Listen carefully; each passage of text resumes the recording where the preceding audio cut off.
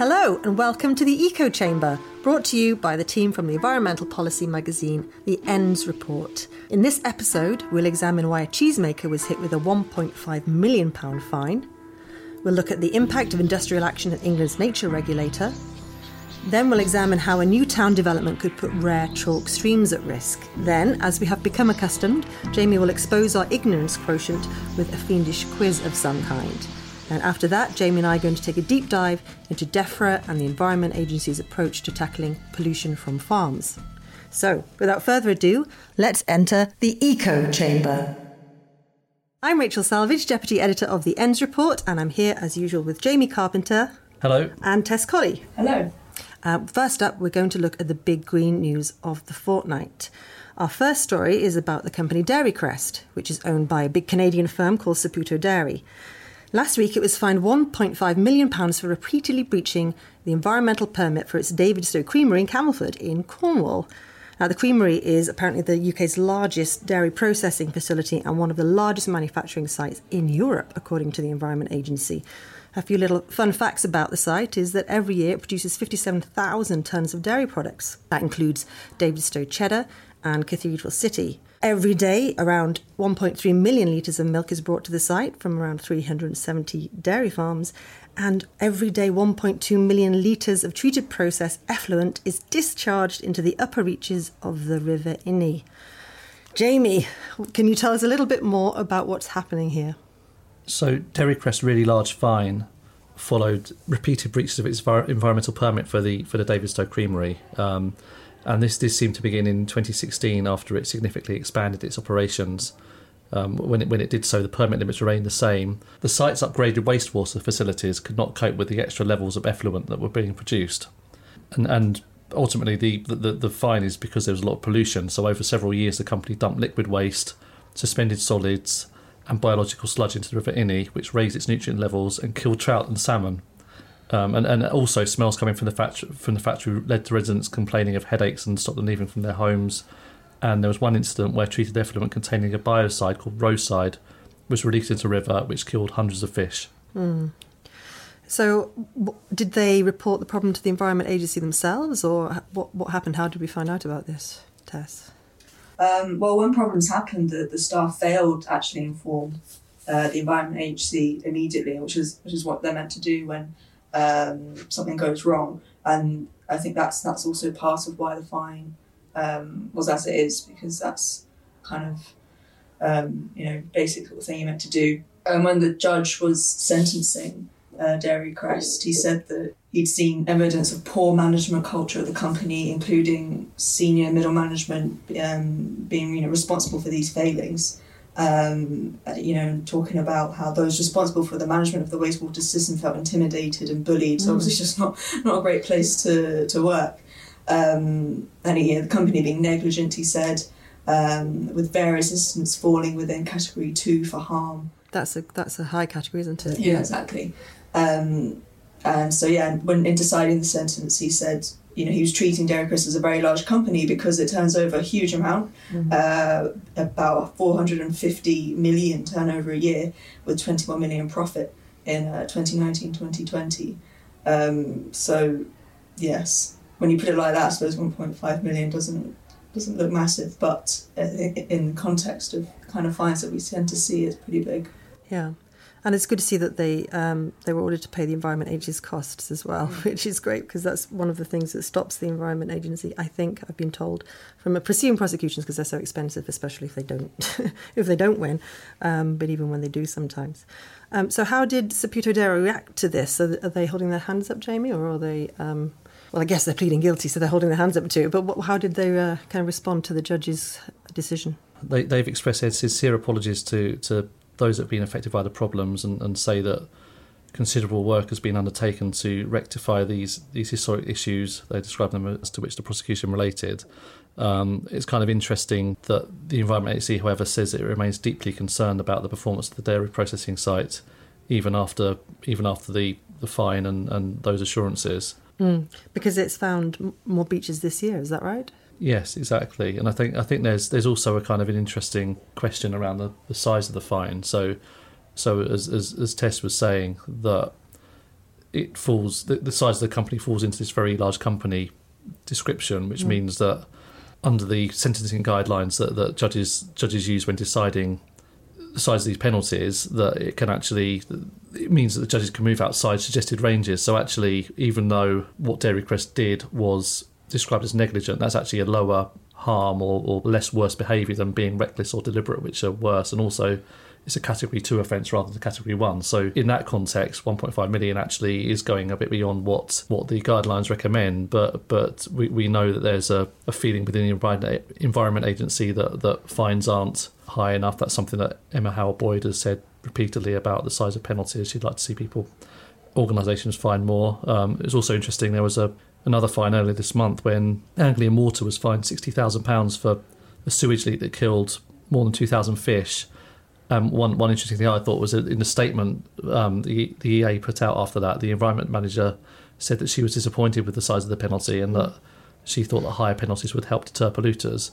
So I think there is a question mark over whether the sentencing guidelines do need some kind of update.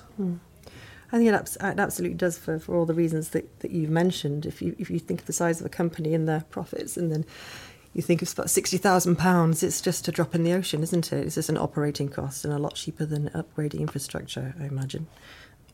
It is a lot cheaper than upgrading infrastructure. Well, let's hope that Saputo or Dairy Crest manage to completely clean their act up very soon, because I'm not sure how much more of this the fish are going to be able to take. Our next story is about the multiple problems being faced by staff at the beleaguered Natural England regulator, which has prompted industrial action. So regular listeners of the Eco Chamber, hello mum, will be familiar with the ongoing issues at the nature regulator, but it seems there could be some light at the end of the tunnel. But first, Tess, Natural England officers have been talking to you about their woes. Can you remind us about what's going on there? So, back in January, the trade union Prospect, who represents people in Natural England, staff at Natural England, started industrial action. And I spoke to some of the people who work in Natural England who were taking part in this industrial action. And what they told me was the issue for them is that low pay and a really high workload was just creating this terrible kind of place to work, essentially. Some people told me they were having to take second jobs. That's terrible. Yeah. And you had some people, middle-aged people having to move back in with their parents because they just couldn't kind of afford to buy anywhere or to keep up with the rents. And it was all exacerbated by the fact that when they looked around other kind of DEFRA agencies, Natural England did seem to be the poor cousin of them all.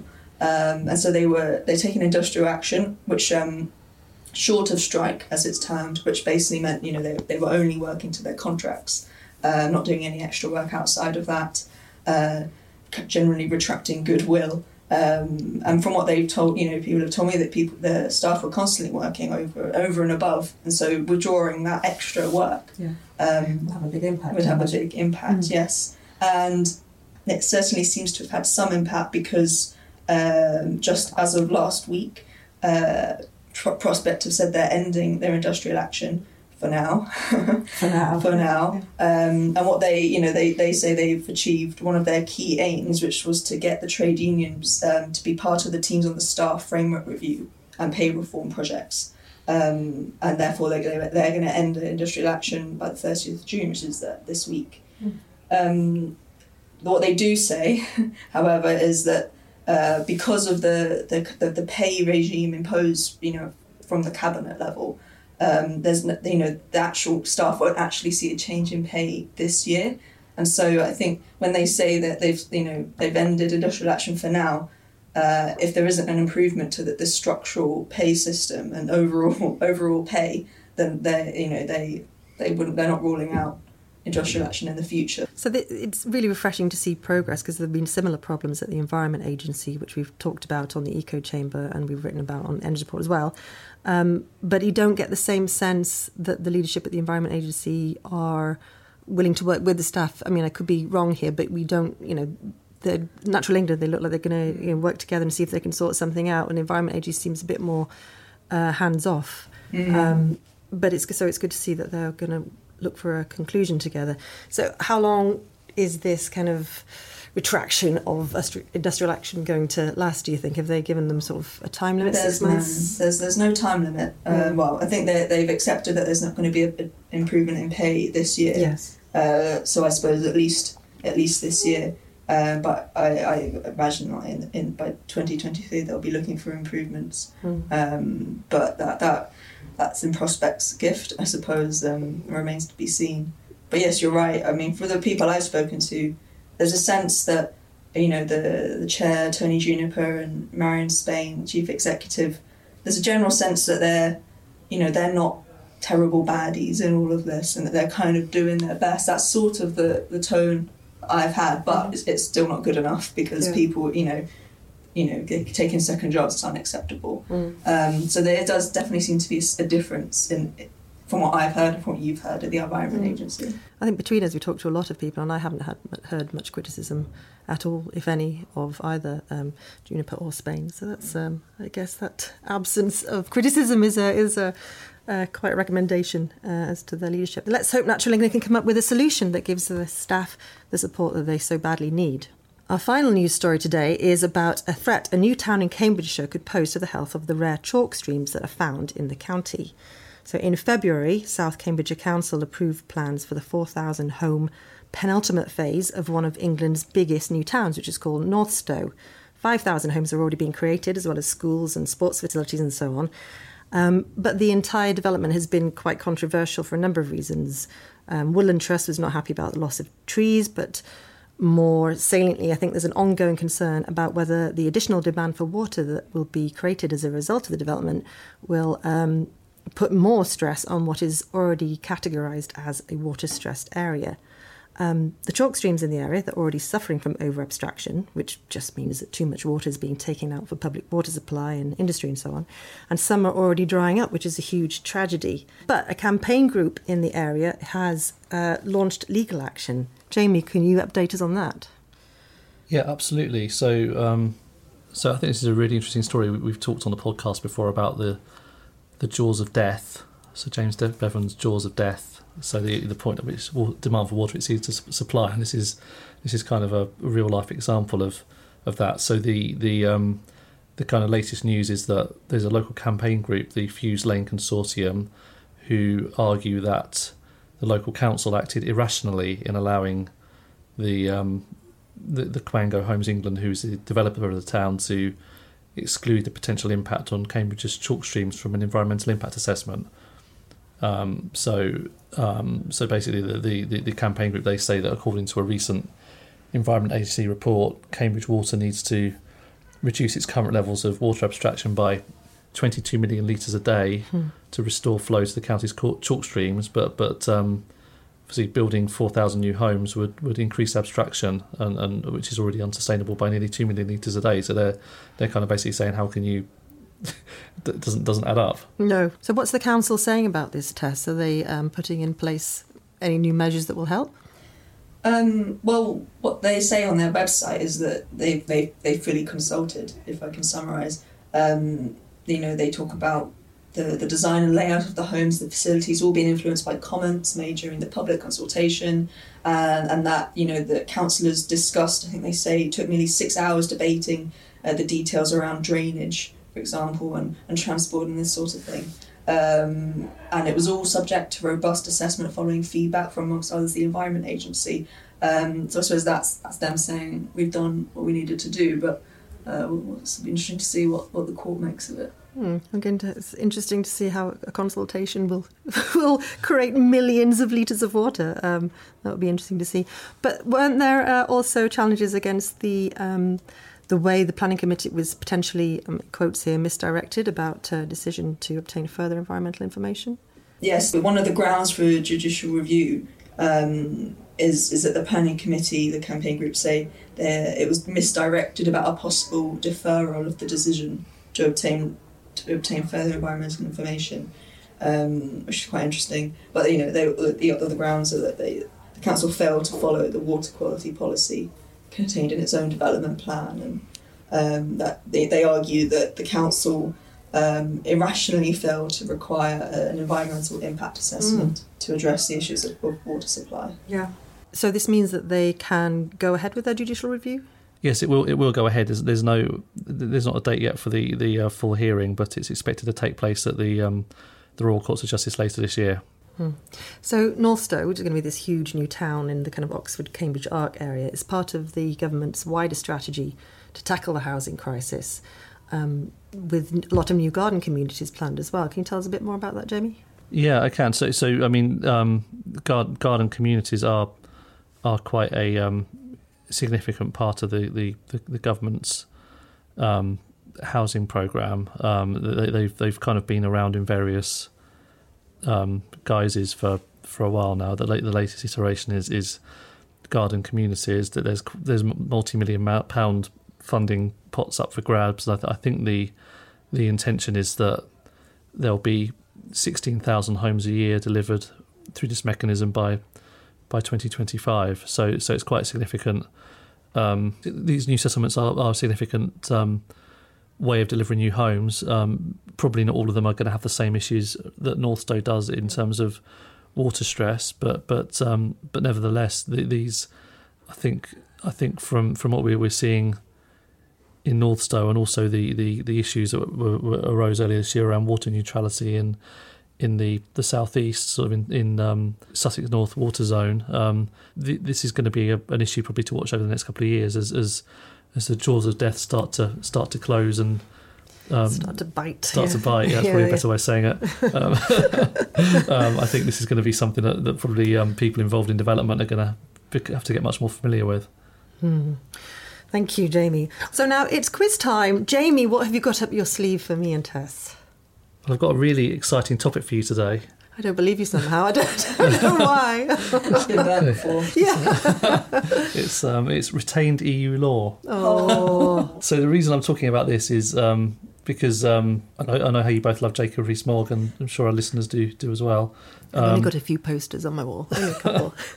So last week he launched an online dashboard which lists 2,400 pieces of retained EU law that have been transferred to the UK statute book, and sort of following that, he then invited members of the public yet again to say which pieces of law they wanted to repeal. And it's I think it's still a bit worrying. We're still searching for the upsides of Brexit, so maybe people will come with better examples than Rees-Mogg himself. I know he was on interviewed last week, and he said that we'd avoided extra costs on fish fingers due to Brexit, and oh God. And he was also said something about scrapping funny numbers on the signs of the Dartford Tunnel was also be a benefit of Brexit. So it's really, really great stuff. Anyway, for the quiz, so it is actually, it might sound boring, but it's quite a useful tool. So what it does is this dashboard, it lists 2,418 retained laws across government departments, and it categorises these as unchanged, amended, repealed or replaced. So my first quiz question is, how many retained EU laws do you think are unchanged at the moment out of 2,400? Across all the departments? Yeah. Are unchanged out of 2,400. 1,800. 1,500. Rachel was actually quite close there. It was actually very close to 2,000, just over 2,000. So that was a good guess. And it's lots. So even how many years after the Brexit referendum? Like 6 years, and several years after all these kind of laws started to be copied across, there was still a whole load of them are just sitting there unchanged. I mean, one of the things that's striking from looking at this is the proportion of these laws that belong to DEFRA. So it's around a quarter of them. So 570, which is, I think that's a high. I think we talked about this last time, and I think this is a higher number than has previously been published. So two more quiz questions about this. So of DEFRA's 570 retained EU laws, can you guess how many have been repealed so far? Not many. Yeah. I 65. was going to say 70 to round this. 63. Oh my God, I'm on fire. I promise I'm not cheating. Okay, and finally, how many have been amended? 80? 100. 70. Oh, great job. It's because of all those Rees-Mogg posters. They've got Yeah. got little Channeling Rees-Mogg. Yeah. So I think it's definitely not just if you want to tell Rees-Mogg what you want to scrap, but one of the things I think people are of the view of is that it's very hard at the moment to find information on where our rules are diverging on environmental protections after Brexit. Yeah. I watched a webinar a couple of weeks ago from the IEEP, and that was one of the key messages from that. There's no kind of central resource where you can do that, and I think although this dashboard doesn't give you the full picture because it won't tell you stuff like where the EU is moving forward with something and we're not changing, where that's kind of divergence by default or whatever what the description is, but actually you can sort of get a sense of what retaining EU laws are and where things have moved. So it's definitely worth taking a look at. Does it go down as fine grained as statutory instruments, or is it more broad brush than that? No, I think these are statutory. A lot of them are statutory instruments, okay. And it does kind of break them down as well. So you can, as well as department, you can search by things like you can search by environment, and you can, I think, sort of by industry as well. So it's kind of worth checking out. A useful tool. Yes.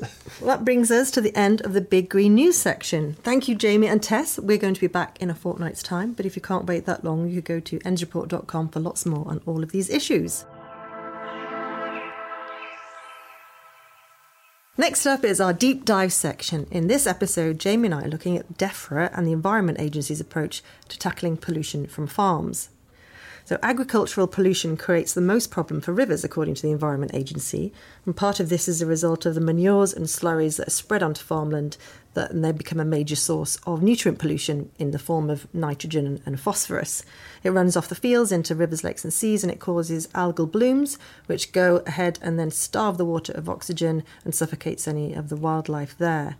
So this is all supposed to be controlled by DEFRA's farming rules for water, which were introduced in 2018. But Environment Agency Chair Sir James Bevan recently shocked green groups by revealing that DEFRA had told the agency not to enforce them for 2 years while farmers got used to them.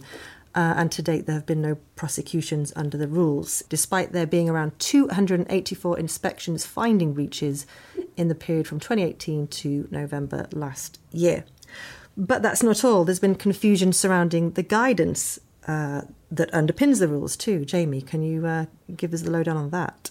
Yeah, I mean, there's been confusion around the guidance kind of going back almost to the start. Yeah. So initially there was a confusion and row about muck-spreading in autumn. So farming industry had been concerned over the impact of Environment Agency guidance, which they felt appeared to indicate that spreading manure in the autumn was against the rules.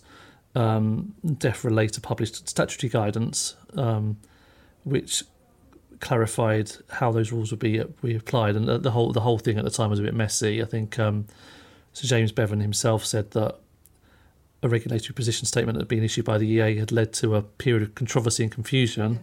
And I think there was a farming representative of a select committee who described it all as a complete disaster in terms of communications. So that was a kind of row over guidance. Several years ago. The context, but there's actually been more fun and games more recently. So the kind of latest controversy was around guidance that had worried green groups because they felt it directed the EA not to enforce a breach of rules in certain circumstances, including if a farm produce its own manures. And there's since been, I think, an amendment and a subsequent amendment, and there's a bit of I suppose debate is a polite way of putting it over, as to whether those amendments are significant changes or not. So a lot to unpick, and I think like we said before on the podcast, it's we kind of almost see it as a badge of honour to appear in the DEFRA in the media blog. I suppose it shows that someone's reading what we put out. But here we are. We're on the blog again. We're on the blog again. So Salmon and Trout Conservation said that, they threatened DEFRA with judicial review unless they change this guidance to remove a loophole that would have allowed the Environment Agency not to enforce the rules if farmed under certain circumstances. So we contacted everybody, wrote the story, and then DEFRA on its blog was saying, well, actually those changes don't make any difference whatsoever. But even so, the farming community, whether you believe that or not or agree with that or not, the farming community isn't happy about the U-turn. The deputy president of the NFU, the National Farmers Union, Tom Bradshaw, told us that he was disappointed that less than 3 months after it was published, part of the guidance had been amended to seemingly prevent some farmers applying organic manures to certain fields. That was his take at the time. He said that the change had been made without consultation with the farming industry and that he was going to speak to DEFRA to seek further clarification, which sounds ominous. So, we need to just wait and see what happens with that. Obviously, it's a really contentious area. Green groups are watching it.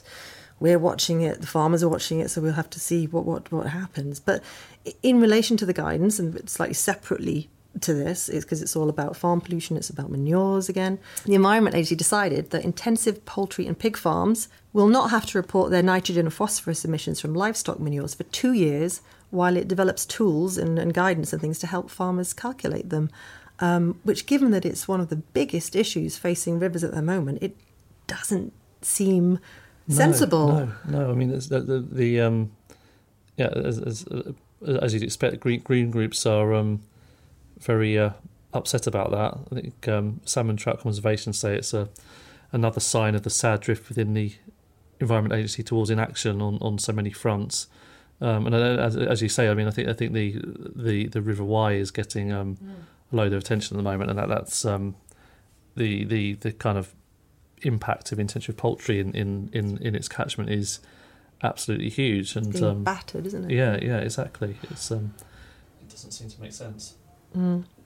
I think the Wildlife Trust has said that it seems really, really bizarre, and they don't really understand why it's happening. Although they said a brief pause while the methods are refined could be understandable, but 2 years without oversight would be simply unacceptable.